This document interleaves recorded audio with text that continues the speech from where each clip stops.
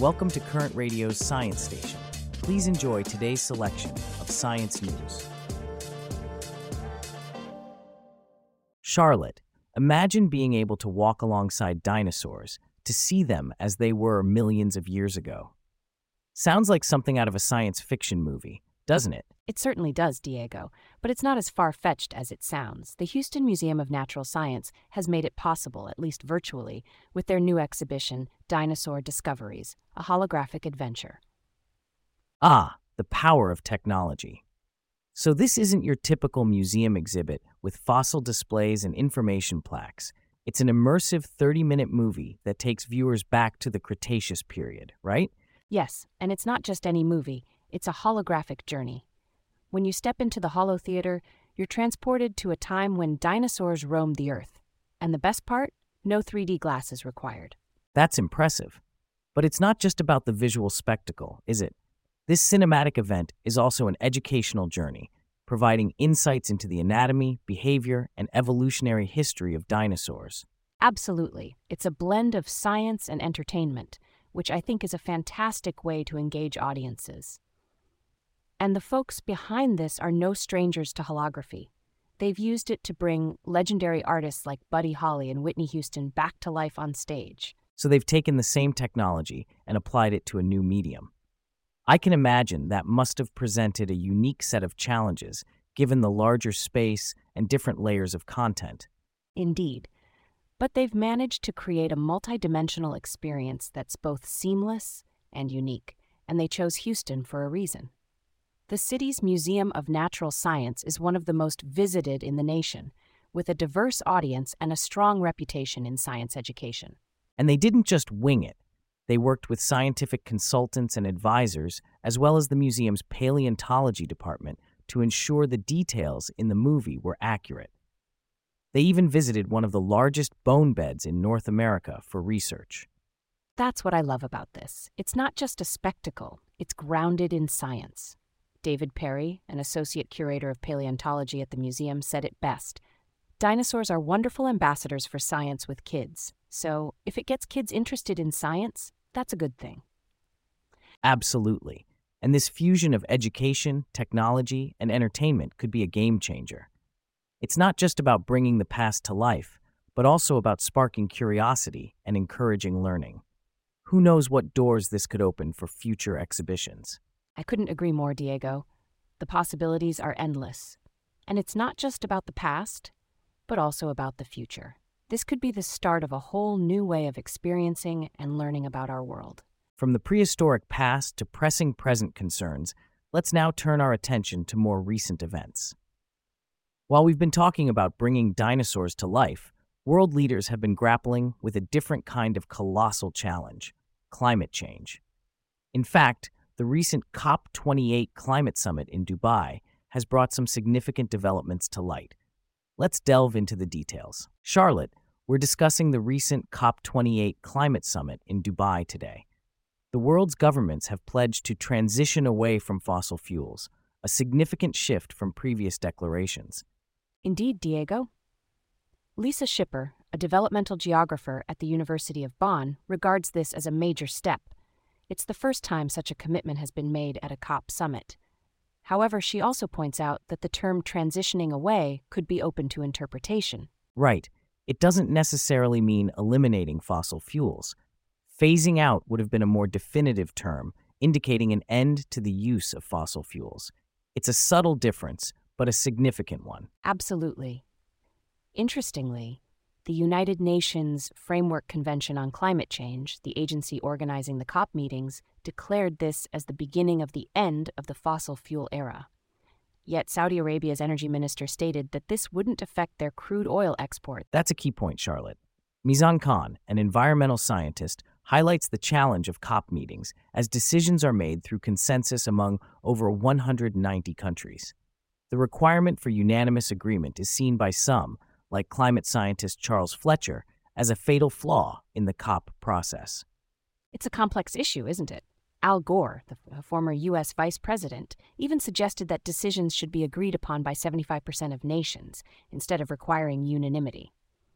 The Alliance of Small Island States, or AOSIS, which are most vulnerable to climate change, weren't even present when the final deal was agreed. They were coordinating the 39 small island developing states that are disproportionately affected by climate change. They've been advocating for a target to see global emissions peak by 2025. But they've also expressed disappointment, stating that it's not enough to reference the science and then make agreements that ignore what the science is telling us. And then there's the issue of climate finance. The COP28 started optimistically with a pledge of over $700 million to a new loss and damage fund. However, Schipper described the final text on climate adaptation as a very dangerous straitjacket for adaptation finance. It seems that while there are steps in the right direction, there's still a lot of work to be done. The big chunk of the climate finance discussion is now expected to take place at COP29 next year in Baku, Azerbaijan. We'll have to wait and see what happens. From the complexities of global climate agreements to groundbreaking advancements in technology, our next story takes us into the realm of the future. Imagine a world where human brain tissue and electronic circuits come together to form a hybrid biocomputer capable of tasks such as voice recognition. Sounds like science fiction, doesn't it? Well, it's not. Let's delve into this fascinating development. Charlotte, today we're diving into a fascinating piece of technology that seems straight out of a science fiction novel. Sounds intriguing, Diego. What's this about? Researchers have built a hybrid biocomputer, Charlotte. It's a mix of lab-grown human brain tissue and conventional electronic circuits. It can perform tasks like voice recognition. Wait, human brain tissue in a computer? That's a bit hard to wrap my head around. It's mind-boggling, isn't it? This system, dubbed BrainAware, uses organoids, which are essentially bundles of human cells that can mimic organs. In this case, they're morphed into neurons. So, like mini brains? That's quite the leap forward. And what's the goal here? Exactly, mini brains. The researchers aim to build a bridge between AI and these organoids. Some AI systems function similarly to the brain, with interconnected nodes forming a neural network. So they're trying to harness the power of the brain to enhance AI capabilities? That's the idea, Charlotte. To create BrainAware, they placed a single organoid onto a plate with thousands of electrodes, connecting the brain tissue to electric circuits. They then converted input information into an electric pulse pattern that was delivered to the organoid.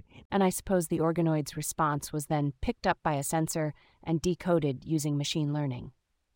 Exactly. They tested BrainAware's capabilities by training it on 240 recordings of 8 people speaking. The organoid generated a unique neural activity pattern for each voice, which allowed the AI to identify the speaker with 78% accuracy. That's impressive, but it's not just about enhancing AI, right? This could have significant implications for neuroscience research as well. Absolutely, Charlotte. The technology could allow researchers to replicate the architecture and function of a working brain in ways that simple cell cultures can't. There's potential to use BrainAware to model and study neurological disorders, like Alzheimer's disease, or to test the effects of different treatments. But there must be some challenges in using living cells for computing, right? You're spot on, Charlotte. One major issue is keeping the organoids alive. They must be grown and maintained in incubators, which becomes more challenging as the organoids get larger. And for more complex tasks, larger brains will be needed. So what's next for BrainAware? Well, the researchers plan to investigate whether and how brain organoids can be adapted to complete more complex tasks. They're also working on making them more stable and reliable, which is crucial if they're to be incorporated into the silicon microchips used in AI computing. From the cutting edge of biotechnology, we now turn our gaze to the global stage. Let's shift our focus from the lab to the bustling streets of a nation that's making its mark in the world. We're talking about the world's most populous country, where the struggle to develop its economy, especially in the fields of science and technology, is a topic of global interest. So let's dive into the story of India's growth and the challenges it faces. Charlotte, let's talk about India. It's now the world's most populous country, surpassing China.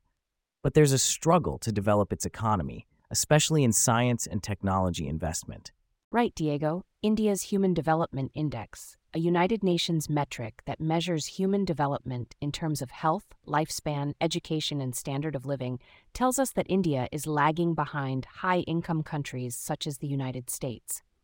And it's not just about the population size, it's about how well the country is equipped to handle and nurture that population.